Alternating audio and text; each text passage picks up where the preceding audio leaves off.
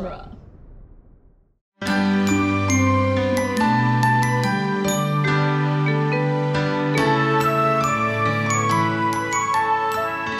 Welcome to Disney Animation Minute Essentials, where we are rowing through Disney's The Little Mermaid 1 minute at a time. I'm Andrew Dorowski. I'm Kestra Dorowski. Today we are joined by Chris Maverick, a friend from the Vox Popcast. Hey, I didn't know you were going to say rowing through. That was hilarious. we change it up every week. It's always a relevant nautical, oceanic term. We've been drowning in. We've been swimming through. Last week was nestling into because Ariel was nestling into her bed. Yeah, so we're finding something. They are rowing this minute, so you know. highly topical. We're discussing minute number 61 of The Little Mermaid, which begins with Sebastian finishing a line in the song Kiss the Girl, and it ends with Eric starting to guess names for Ariel. He's not sure what her name is, and so he's going to give it a shot. Guessing things about women, always a successful dating tactic. Oh yeah, absolutely. This could never go wrong. Of the time, sure. Right? And this minute of The Little Mermaid features Sebastian as well as other animals singing the song Kiss the Girl. Eric asking Ariel. That's a very similar Eric and Ariel. Yeah, the phonetic structure of that, even if the alphabetic structure is not the same, the phonetic structure is. Eric asks Ariel if she heard anything while they've been rowing through the lagoon. They come close to kissing, and then Eric just furiously starts rowing again. He's got to keep them moving, obviously. The critical thing to be doing right now. There's some frogs riding on the oars, and Eric trying to guess Ariel's name. So that's largely our summary contents of this minute. So let's start talking about it. Uh-huh.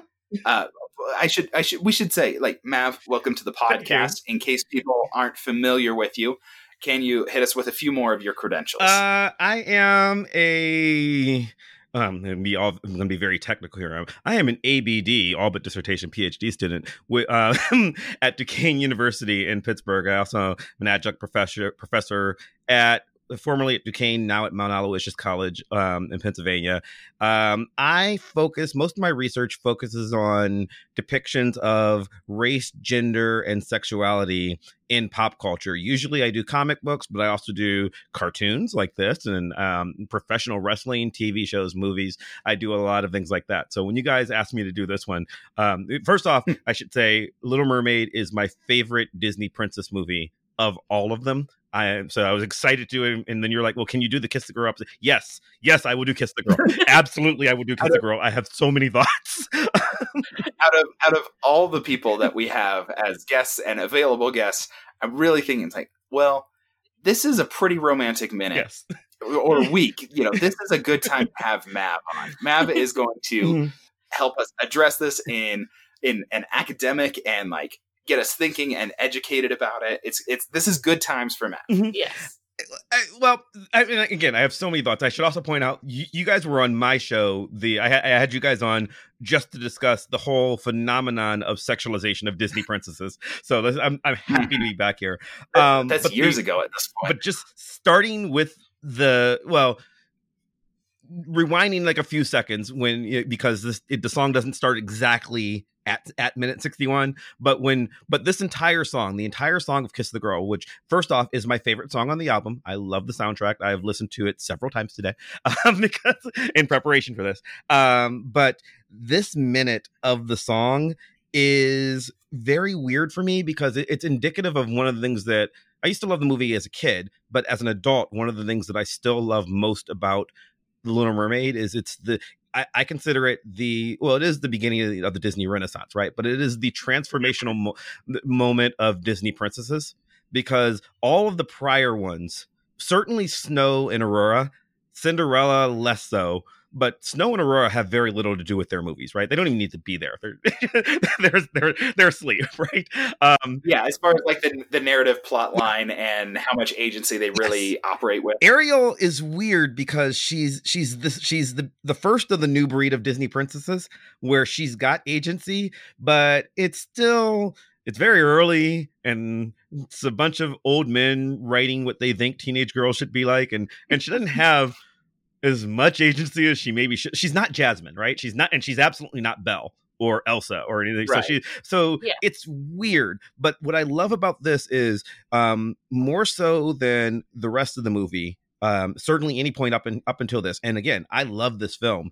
This is the least objectified that Ariel has been up until this point in the movie. They are sitting in the boat. They are at equal levels. They both want to be there. She's not naked. And it is a very, I mean, she can't talk, but that's plot driven. It's not like she's, not like she's asleep. She's trying to communicate, and there's very much this. They are working together on a date where they both want the other one. If anything, she's sort of, without violating gender roles that were appropriate in 1990, she is more aggressively into it than he is, at least for this minute. Yes. That's super fair. Actually, we talked about this a little bit in the last week. Mm-hmm. Where compared, I think, and we didn't talk about it in the context of earlier Disney films, and you with the academic background are going to definitely draw in this greater context. But like Eric is pretty into consent. Yes! He is not super bold. Like in the previous week, he said, "Oh yeah, I could take her on a tour of the village if she's interested in that." Like he's very like, well, like, do you want to do that? Like. Mm-hmm. I don't want to be pushy. I don't want to be aggressive or anything. No, and he's great. And in this minute in particular, like he's very like hesitant to be romantically forward with her, even though it's like this is very clearly like her leaning in for a kiss. He's like, I'm going back to rowing. Mm-hmm. Like I'm not going to be. I'm not going to push it. Like I want to make sure that she isn't. Like, I'm not pushing. I want to make sure that she's comfortable and everything. Mm-hmm. And if she indicates multiple times, then it's like, okay, then I'll lean in for the kiss. And that's later this week. Yeah. So with Eric in the village, he was like letting her do her thing. Oh, he literally let her take the reins. He let her take the reins, mm-hmm. which was a terrible mistake. But I mean, I guess they didn't die. But it's symbolic of her agency. Yeah. And then he just smiles at her. He's like, "Oh, we survived. Like this is great." And then in this moment. Or in this minute, there's a specific moment where they're both like looking really nervous. She's playing with her hair, which is something a lot of girls do when they're like nervous or they're like, I don't know what to do. Like, how do I get this guy to really like me? Super awkward, quiet boat ride too. Yeah, and he's just like looking to the side with his shoulders kind of slumped. And he's just like they look like the teenagers that they're supposed to be. And then they look at each other like, oh, we're so. Like, you like me, I like you, we're in sync. And then he looks away and she's like, oh, darn. I wish I could talk. And like, it's completely just a different perspective on Disney princesses, like we've said. He is the most progressive Disney prince up until Prince-ish, because I'm going to say up until Christian from Frozen, who's not technically Kristoff, yes, who's not technically a prince, but serves the role of one. Yeah, we're the male lead and everything. He becomes like one eventually.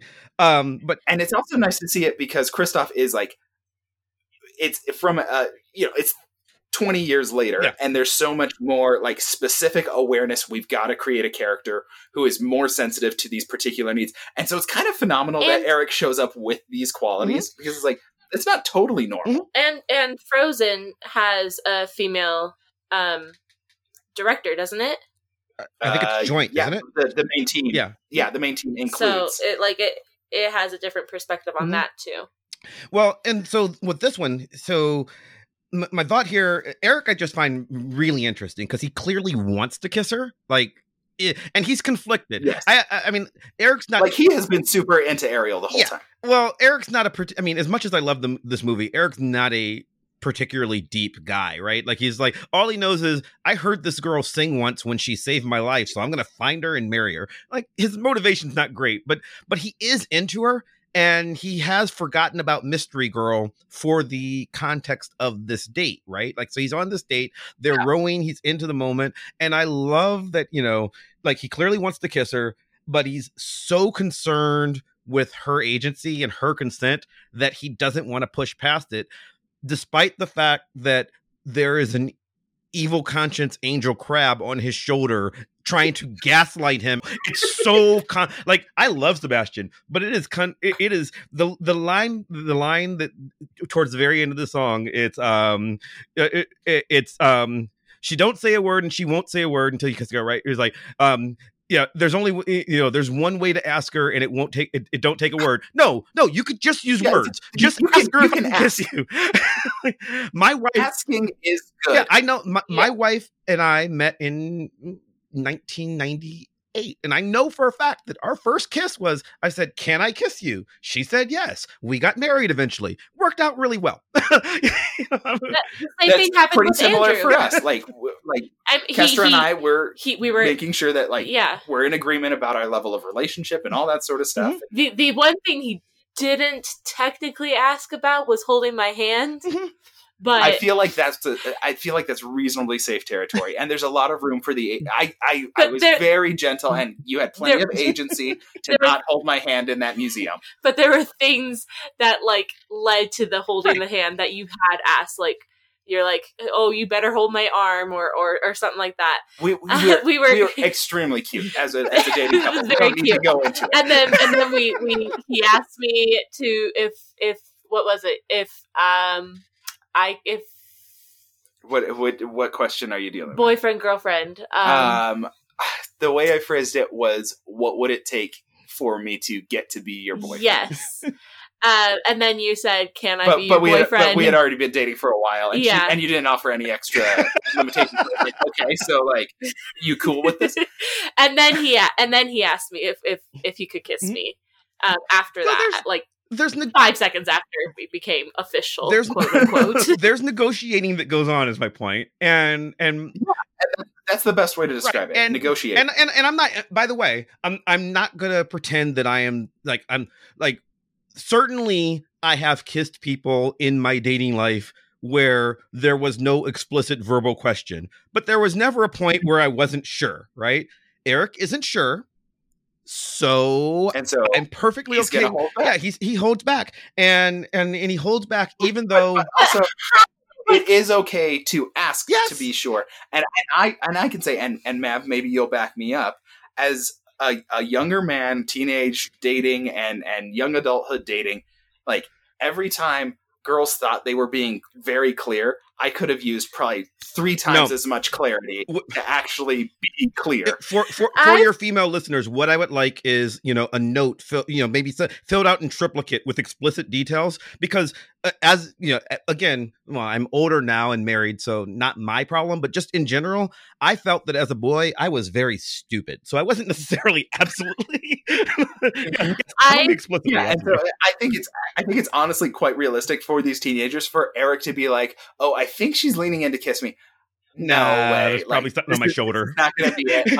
I'm wrong. She's puckering her lips. She has her eyes closed. She's leaning in. I think she's into me, but I'm probably wrong. So I should focus on other stuff. I should try to be appropriate, and I think that's pretty realistic because that is how I always felt. And anytime I heard from girls who were like, "I'm trying to be really clear with him," he is not picking up on it because you are not being clear enough. I mean, if you're trying, it's I think I'm being clear, but I'm also trying to be subtle. It's like people are trying to cover their bases. It's well, I want to be obvious, but I don't want to be forward. But the balance usually skews to too much subtlety. Mm-hmm. But so when you and I first met, we basically immediately started flirting with each other, and I thought I was so flirtatious with you.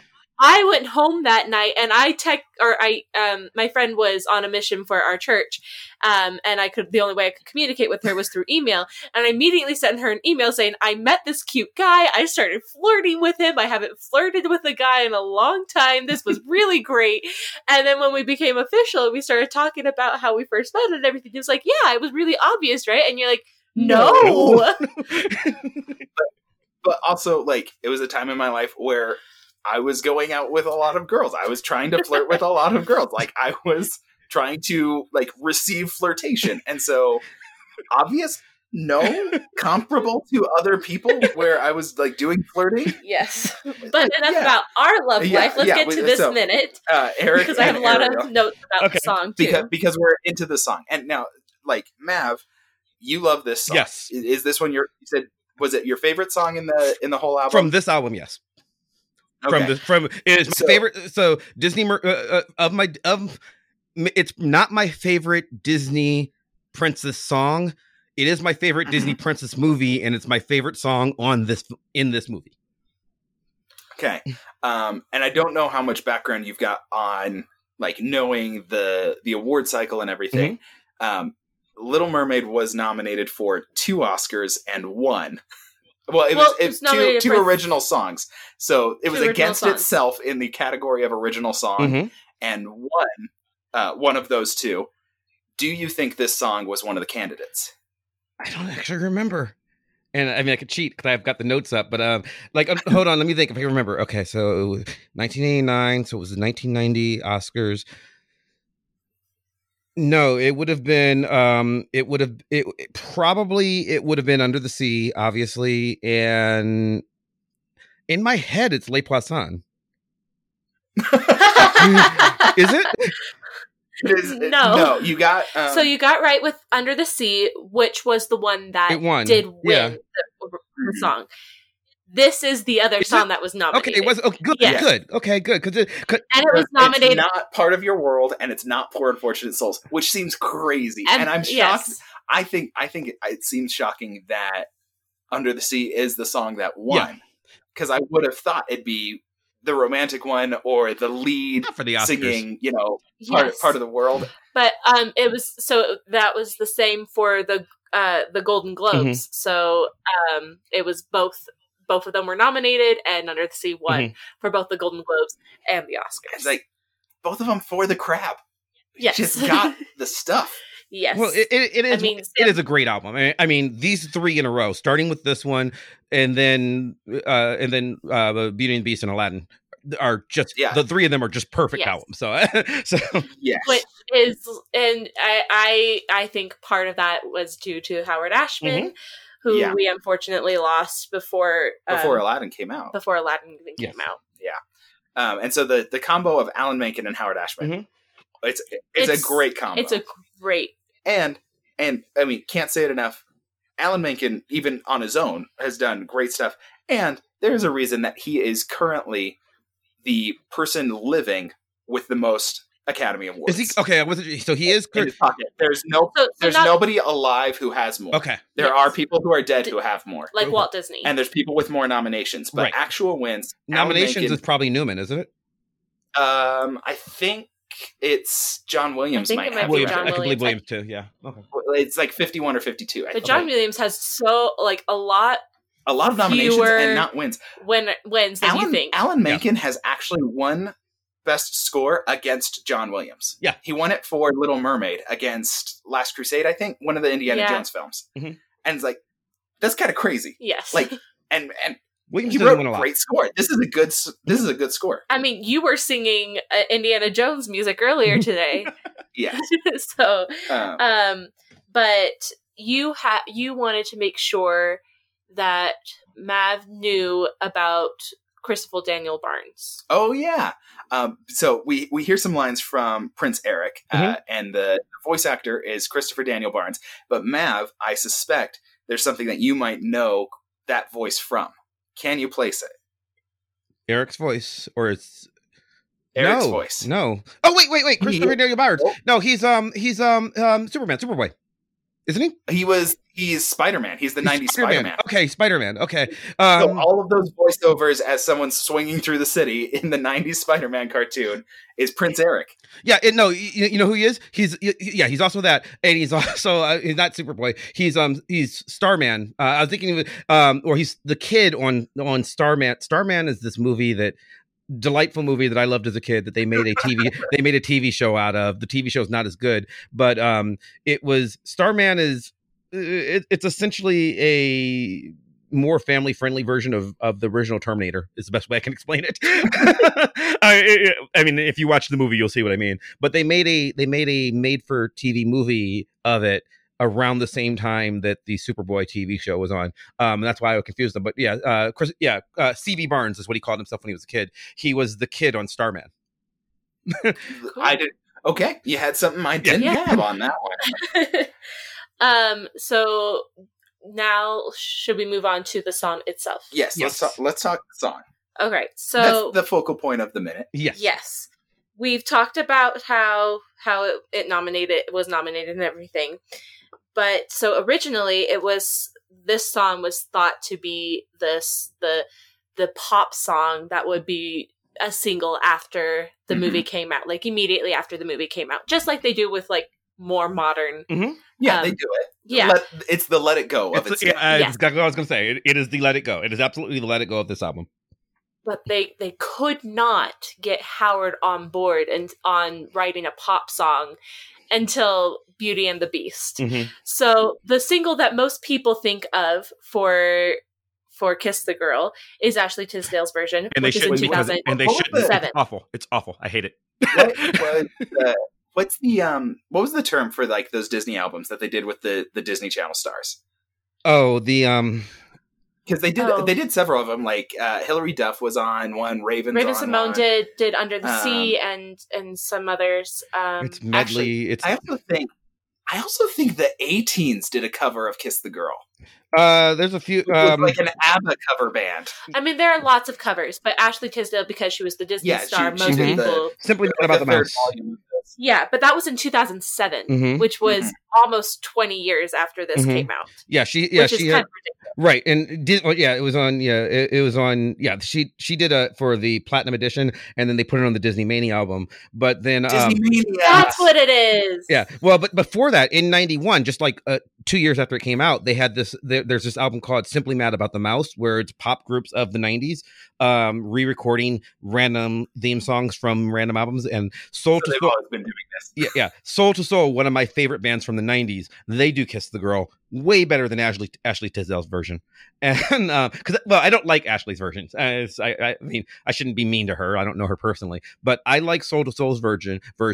And then the one that I don't know very well, I don't know anything about this band other than the fact that I love their cover of this song. There's a band called Stellar Cart. They are a Christian punk band, and they did it in like 2012. They covered this song. It's amazing. We'll have to give that a listen. And then with Howard Ashman, with the whole soundtrack for Little Mermaid, he wanted it to, especially with Sebastian's songs, he wanted there to be like Caribbean and Latin kind of theming, and you kind of hear that especially in this specific song. But he was very particular to doo-wop. And so yep. he added that specifically this song with the shala la la la la and others like the whoa. He really couldn't and I don't know if there's anybody who could synthesize so many different styles into one song like him, but he really just couldn't settle. And then he was like, "Well, I'm Caribbean, I'm just going to put them all doo-wop in. Yeah, like I'm not going to stop just because it's too many." In the commentary, they add in some specific audio from interviews with Howard Ashman, and he said we added Caribbean and Latin, and I'm particular to doo-wop, so we added some doo-wop just for a little spice and fun. That's exactly what he said. Howard Ashman would have loved Postmodern Jukebox. Oh yes. And so now I think we should get into some of the lyrics. Yes. Lyrics themselves. So we didn't talk about the lyrics last week. We saved it to, kind of cut into pieces this week. I'll probably just go for what is in this specific minute, and we can talk about the lyrics for tomorrow's minute and the minute after. But but also anything from the very beginning, because really it starts. Winds, strings, winds, words, percussion, or percussion, strings, winds, percussion, percussion first. Yes, percussion first. Yes, with the ducks, patting on the turtle. The turtle. And the turtles are super cool. And then strings, and then winds, words. So with the winds, actually, they reused the something from. Oh, where's that note? It's in here somewhere. Kestra does a lot of research and has a lot of notes, and so it is possible for her to lose track of them. I do want to point out the winds. he is literally commanding the elements. Yeah, he has magical powers. Into this moment. Well, and go ahead. I have thoughts go ahead. Well, I have thoughts on Sebastian's magical powers, but I think that should probably come after the lyrics because I have issues with Sebastian and his magic, and yeah, it's. All right, so I found my note. The winds. So is the wind blowing into the reeds? Mm-hmm. Yeah. The reeds blowing was reused from the old mill, which is a 1937 Silly Symphony. One of the early ones with the multiplane camera. Mm-hmm. Yeah, so they reused that, and they tried not to reuse things very much in this film, but they did. Well, and they were coming out of like the era of vast reuse. Yes. Another thing they reused in this scene is the background, which were reused from Rescuers. Mm-hmm. Okay. So backgrounds were and you can kind of see that. Yeah, now I feel like the original Rescuers, not Down Under, but yeah, not Down Under. The original one with Penny and the Bayou. And... Mm-hmm. Yeah, I can see that. So they're really judicious in their reuse, and it's not reused animation, which is the thing that they really get criticized for in the 70s and 80s. Mm-hmm. Yeah. So we have percussion, strings, winds, words, and the strings are the grasshoppers or the crickets. Mm-hmm. I think they're crickets, but they look like grasshoppers, so I'm not entirely sure. I really couldn't tell you the difference.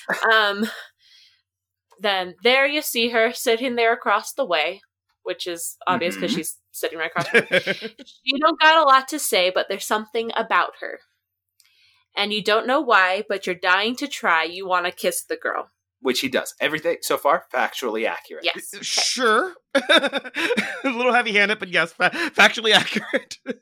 I just feel like Sebastian is gaslighting Eric this entire song, and I loved it when I was 15, 14 when this came out. I loved it, and every successive time I watch it as an adult, I'm just like, okay, I understand why people had problems with the way that the 80s and 90s like sort of taught boys to behave around girls because he's really being heavy-handed.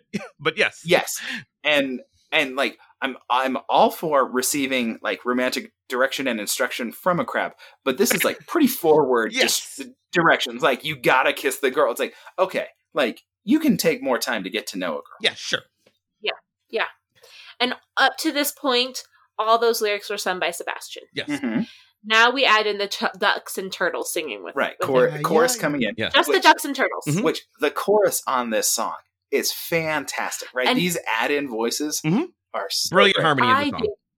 I did so much research and looked into the depths of the internet and could not find one thing that said who's singing backup. Huh. The only singers that I found, some of them were actually uncredited, but there's Guy Maida, and so I found these on IMDb. Or possibly Guy. Yeah. He's a singer. Another singer or a vocalist is Kevin Dorsey. He was uncredited. Mm-hmm. And Sally Stevens, she was uncredited. So these are just Disney session musicians, probably. They might not have really had like a full Disney session musician at this point.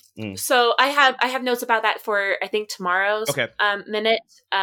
Because they hadn't made a musical in so long to like really draw this in. But I'll talk about that tomorrow when I have my notes about how they formed the orchestra and everything. And I have more notes about the orchestra, what I can find, but I could not find like who's the chorus on who's the chorus or anything.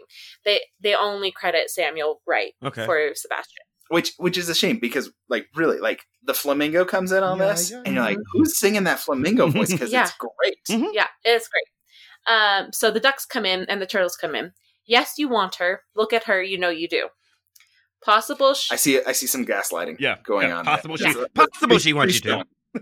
Possible she wants you to. There is one way to ask her, and ask her is where the flamingos come in, and it's great. Again, like the performance of that line, fantastic. Mm-hmm. The truthfulness of that line, that's probably the most false thing that he said so far. Where he's like, one way to ask her, with your words. Yes. Ask. Well, she can, he's aware that she can communicate. She can't speak. He doesn't know why, but she nods her. She clearly understands him. She nods her head. Would you like me to kiss you? And then if she nods her head, yes, which she does quite frequently up until this point, whenever he asks for anything, that would have been fine. That's very clear. Yep. No confusion there. I mean, there's no movie. There's no movie at that point because tomorrow we see her nod her head very enthusiastically when he gets her name right. Yeah, and so maybe there will be some adjustments to this one in the live action. Yeah, I'm wondering about that. Yeah. So there's one way to ask her. It don't take a word, not a single word. Go on and kiss the girl, and they're about to kiss, and then they don't. Right. Mm-hmm. Mm-hmm. He broke that. Sing with me now, Sebastian says. to all the now he gets the frogs in. Mm-hmm. This is no other animals are singing until later. I love the frogs on the oar. Mm-hmm. I think that's a great move. To have them just because the way they perform it as they're moving up into the top of the screen and then back down and everything. I'm that is it just feels so good to watch that and hear that simultaneously. Mm-hmm. Yes. Sha-la-la-la-la-la, my oh my, look at the boy, too shy, he ain't gonna kiss the girl. Sha-la-la-la-la-la, ain't that sad, ain't it a shame, too bad, you're gonna miss the girl. Mm-hmm. Which is obvious because if he doesn't kiss her, she'll turn into a mermaid and he'll never see her again. Mm-hmm.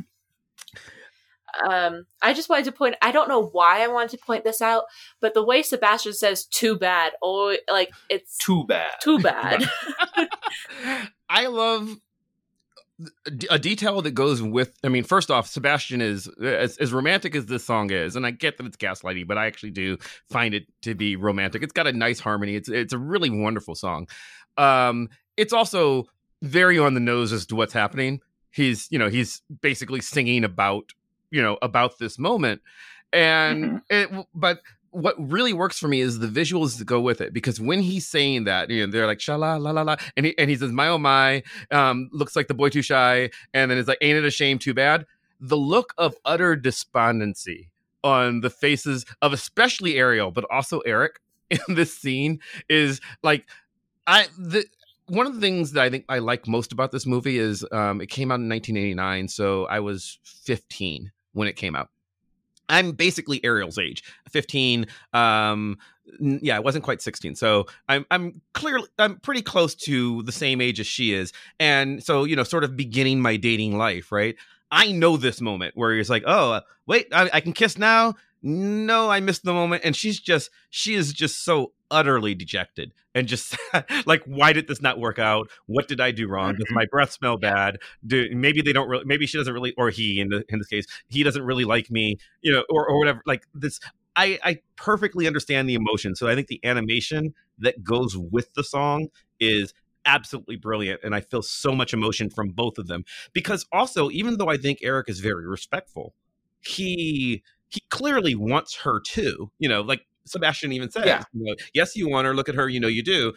Yes, he does. But he is also trying to negotiate this. He is trying to figure this out. And I just for two animated cartoon characters before the age of CGI, just the animation, the hand-drawn animation, I absolutely feel every emotion they're going through in this minute. I totally get everything. It's really strong. It's and I think also part of it is dealing with, this is such a quintessential part of a relationship is first kiss, trying to negotiate. We keep using the word negotiate, but it's the perfect word for how do you negotiate advancing your relationship, right? You want to be respectful of each other. You want to be at the same pace and everything.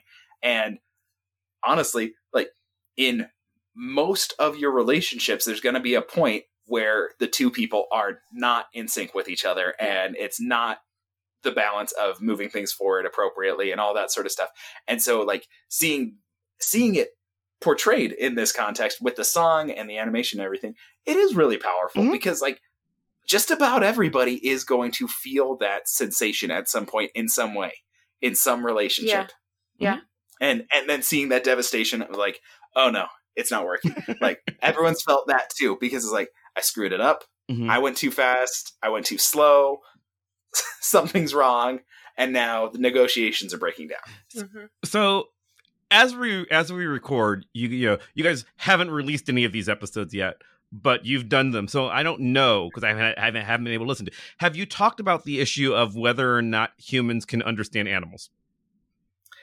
We have addressed it a little bit, but this is probably the prime week to talk about it. Like, okay, how much can he get from animals singing? Okay, because Ariel clearly can hear them. Like, she clearly can hear them singing. She talks to them all the time. She talks to Flounder. She talks to Sebastian. She's capable of communicating with animals. And Scuttle, and they are clearly singing. And so I imagine in this scene, Ariel can hear them going, kiss the girl, and she, yes, come on, help me out. Yeah, help me. Yeah, perfect. Like, my boys have my back. We've got this whole Cyrano thing that's going on, and then, like, I'm okay with a world where mermaids have the magical power to hear animals and humans don't. I'm okay with that world. Right. I'm rough. I don't really understand why Ariel can talk to Sebastian and Flounder and Scuttle, but not Max. But okay, fine. It's a Pluto issue. As best we can tell, there's some sort of limitation when it comes to mammals, and that goes into the Little Mermaid TV series as well. Okay. She at one point hid a killer whale in her bedroom named Spot, and it was the classic. I'm hiding a dog from my dad. Okay. And so mammalian marine life and mammalian non-human life seems to be a no-speaking territory. It doesn't make sense for the fowl, though. Right, because she can understand birds. Birds. Birds seem okay. And she can understand birds and frogs. Sha-la-la-la. So amphibians are good. So it's something it seems specifically like mammals are the issue. Right. Yeah. So fine. And again, I accept Pluto exists in a world with Goofy, so I'll just let Max go. I don't understand it, but okay. But up until this point, throughout Sebastian never tries to talk to the chef in the movie. No human ever communicates with animal life, except that Eric is being influenced by them, but maybe it's just romantic. And then we're going to get to this, Sebastian's magic. Because he can command, he can command the wind. I don't know how, and he should really use that power more often, because that seems like it would be useful at other points in this film. But he can command the wind. He can coordinate an orchestra that has never performed. Like, I get why he can teach her sisters to sing, and in the beginning, but he's never met these frogs and turtles before. But whatever. So I'm okay with Sebastian being magic. So he's whispering, so that we're gonna get to this point where it's like, now at this point when Eric pulls away and he's like, I'm not gonna kiss her, I'm gonna change the subject and guess your name. Let me guess your name. Yeah, and he can hear Sebastian. Yeah. I think maybe when it's just right, it's like, I'm trying to think if there's examples in other media. It's like when the energy is just right. A little bit of extra magic happens. Yeah. And that's all I can go with. There's some magic, and so in this case he can string the magic together into that. Okay. He can't speak to him super clearly, but he can speak to him just a little bit. He could just put a little tickle in his head. It's because it's the next minute where he actually guesses the name. So I don't want to get too far ahead, but there's clearly I have questions about this entire scene because of the entire song. The fact that what makes it romantic to me isn't just that they're on a boat ride. What makes it romantic to me as a viewer is the song, and the song doesn't work if it's just crickets going, cricket sounds, chirp, chirp, chirp. Then that doesn't work. What makes this work is the crickets are literally playing violin sounds, right? And then you have frogs going sha la la la la sha. Like I need to be able to hear the frogs in order for this to work. So there's enough magic going on that it sounds like romantic music to Eric, and he can he hear the lyrics? I don't know. I mean, he's certainly influenced by them if he can't hear them. Yeah. And so they don't. Yeah, but I also super don't care because it's just so darn charming. Yes. Yeah. Well, and it's just the weirdest part of the movie is just this minute here, because anywhere else in the movie except for in this song, I don't care at all. Like, I just accept that she can talk to Fish and he can't. It's literally in this song where the rules just sort of don't seem to apply. In some weird odd way. And maybe it's just like, we're at hour 48 here. We're 2 days into this 3-day journey, and she needs, he needs her to, like, Sebastian needs Ariel to kiss this boy. So maybe he's just using all of his magical powers and it's like, look, okay, I'm gonna pour it all into this one moment. This is do or die time. We're gonna make it happen tonight, right? This is the flash mob proposal, right? Yeah. Right. That's exactly he what it is. The whole night or the whole day, like, gather. Maybe he did prepare the entire orchestra. He's like, okay, you guys are going on your tour of the village. I'm spending the whole day gathering my crew, and in case I need them, here's the flash mob. But it seems like he went in immediately, and I mean, he's like, I got to do it myself. Come on, guys! Like, and he just pulls them together spontaneously. Yeah, because he says, you want something done right, you got to do it yourself, because Scuttle is doing terrible. Yeah, forgot about Scuttle at the beginning of this song. It's this is not gonna help. There's a point in this minute where Scuttle tries to come in and help harmonize, and the flamingos just shut him down. They grab him by the beak, and it's so great. Scuttle gets no love, but. Like maybe Sebastian's like done a million favors for all of these creatures before, and is like, "Look, hey, I'm calling them in." This is the Godfather moment. Maybe. But we're starting to tap into other minutes this week. So let's wrap it up. Anybody have anything else that you got to say for today's minute? Just because it's in this minute, because most of the names he guesses are in the next minute, but this minute ends as he's guessing names, and he says, and he goes, maybe I can guess your name. And again, she can write. It's been 2 days. We've seen her sign her name before. Why didn't she write this down before? She can write her name. Like, even if she can't write anything else, she can write her name because it happened earlier. But okay, fine. It didn't occur to them. But he guesses the name Mildred, and she is absolutely disgusted by the concept possibly that her name would be Mildred. Again, this movie came out in 1989, and she is now dead. But at this point, my Aunt Mildred was very much alive.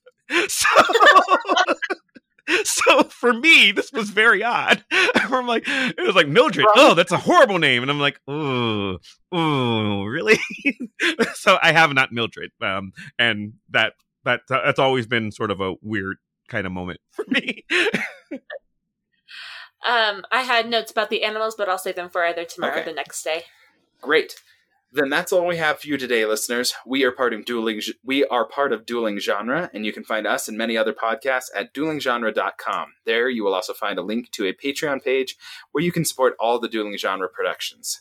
We're on Twitter and Instagram at DisMinute, on email as DisneyAnimationMinute@gmail.com, and on Facebook at the Disney Animation Minute Secret Essential Listener Society or Damsels Group. And our guest Mav can be found at? You can find me on Twitter, Instagram, Facebook, all the places, always at Chris Maverick. And on my podcast, Vox Popcast, VOXPOPCAST. And on that, we discuss a different pop culture topic every week and how it relates to the world going on at large. It is, we like to think of it as an academic class that happens in a bar. So we'll have a beer, we'll discuss how the world is affected by Marble League. or we'll talk about cartoons, we'll talk about movies, music, sports. It's a fun time. It is a fun time, and you can find some episodes featuring Kestra and myself over the catalog of a few years of episodes that you guys have. We're like 2.5 years. Yeah, we're like 2.5 years, which feels weird to think about because I'm like, they started after we started our Movies by Minutes podcast stuff. Oh, wait, it's been a long time. Yeah, it's been 3 years. It's been a while. As always, we want to draw attention to Star Wars Minute, the team that really made Movies by Minutes what it is today.